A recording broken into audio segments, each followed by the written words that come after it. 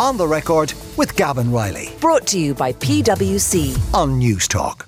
This weekend marked the birthday of Anthony Burgess, author of one of the most celebrated and contested novels of the 20th century, someone whose life was linked to Ireland in many ways. He's the author of the novel A Clockwork Orange, a book which was banned in Ireland, and the circumstances surrounding the film version, which you might recognise that music from, are a bit astonishing. The film was banned until 1999, which was more than a quarter of a century after the censor first decided that it shouldn't be shown in Ireland. But the way in which it came to be banned, inverted commas, in Britain is also a very curious story, perhaps one of the most curious has ever been in film history. And Donal Fallon is here to tell us all about it. Donal, few writers leave behind a legacy like that of Anthony Burgess.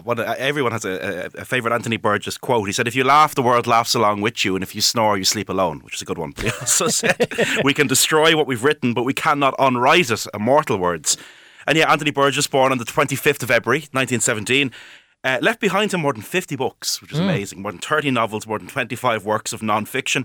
And undoubtedly, there's one novel that is, most widely known, in no small part thanks to Stanley Kubrick and that remarkable big screen adaptation. Isn't that just a brilliant film score, A Clockwork Orange? So we'll focus in on that today.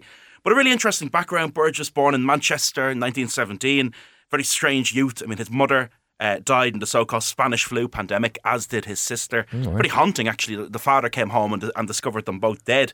And when his father remarried to an Irish migrant who ran a pub, he basically is raised over an Irish pub in Manchester, which is extraordinary and might explain some of his obsessions with Ireland later on. But the way he talked about Manchester in his youth was brilliant.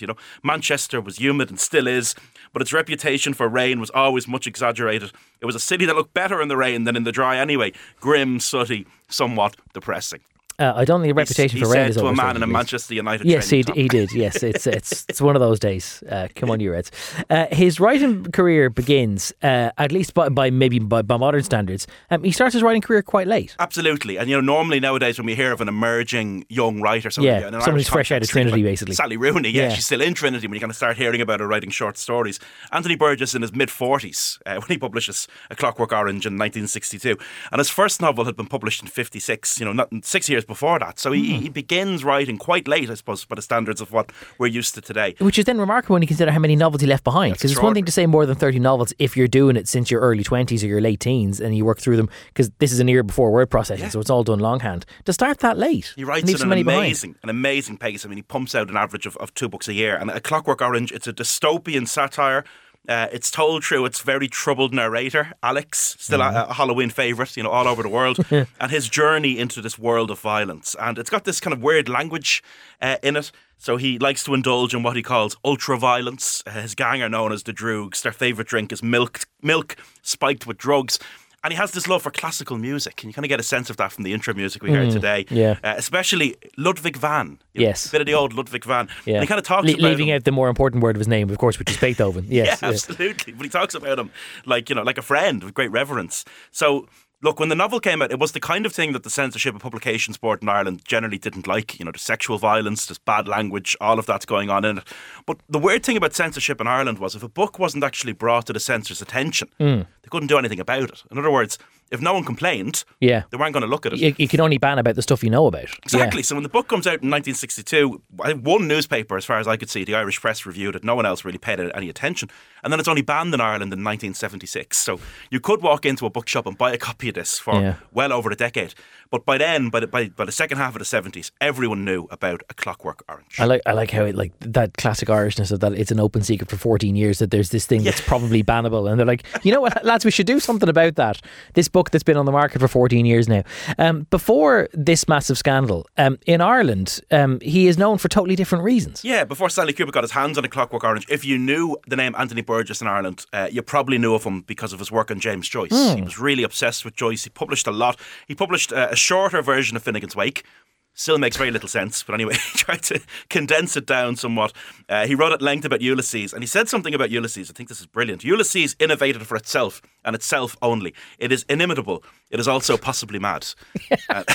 It's correct. Yes. So imagine the author of A Clockwork Orange, which isn't exactly a journey into total sanity. He says Ulysses is mad. Ulysses is mad. But he's right though that it innovated for itself and itself only. That Ulysses was such an innovative book that you couldn't then apply its innovations to other other texts. Absolutely. Like it was this freestanding thing. And look, the maddest thing on YouTube, if anyone's battling a hangover today, is a documentary about a half hour long of Anthony Burgess in a fake Irish pub explaining Finnegan's Wake.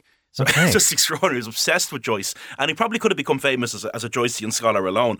But when Stanley Kubrick makes this film, it just propels him to a new level of consciousness and right there into the mainstream. Kubrick was a big name at the time, and this was at a time where Kubrick wasn't just this kind of emerging filmmaker. He was already pretty established. He'd already made what some people would consider a masterpiece. People call it the greatest film of all time. 2001 A Space Odyssey, which came out in 1968, nominated for 4 Academy Awards. And shamefully, I don't think it actually won any. But George Lucas of Star Wars fame, he said that Stanley made the ultimate science fiction movie, and it's going to be very hard for someone to come along and make a better movie, as far as I'm concerned. That's a quote attributed to the guy who made Star Wars. Yeah, look, that's high praise, right? And Stanley's the man of the moment. And when A Clockwork Orange, when his name is put on that project, it's very, very eagerly awaited. But the film is more disturbing than the book, which is an achievement in itself. But it's an undeniable work of brilliance. They released it in Britain in 1971. And everyone in Ireland heard about it, despite the fact it wasn't submitted for Irish cinemas yet. The Evening Herald run 3 articles over 3 days, allowing kind of British voices to give out about this movie that no Irish person has actually seen.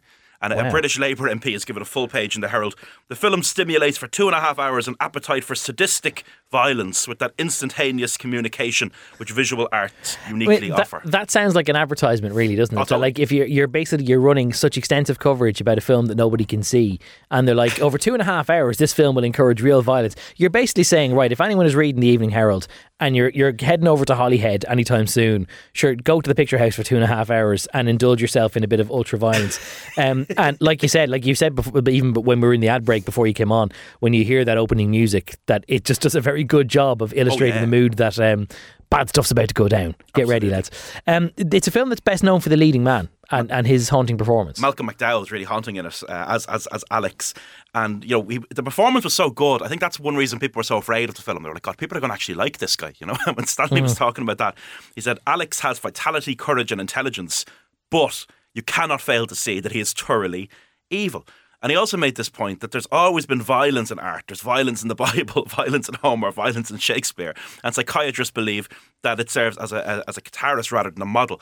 I think the question of whether there's been an increase in screen violence, and if so, what effect this has had, is to a very great extent a media-defined issue. But you can't get away from it. Malcolm McDowell brings this character, Alex, to life. And I think that's really what frightened people. Are kids going to want to go out and be this guy? So right throughout 1971, a film that no one in Ireland can actually go and see is getting massive amounts of column interest. You get interesting little nuggets in the press, and then in memoirs, like Dave Fanning, a young Dave Fanning, before he goes into UCD, he talks about going over to England specifically to see banned movies, well, like A Clockwork Orange. Doesn't that just prove the point that like 3 days of coverage in the Evening Herald is going to give people an idea, irrespective of whether it's a good idea or not?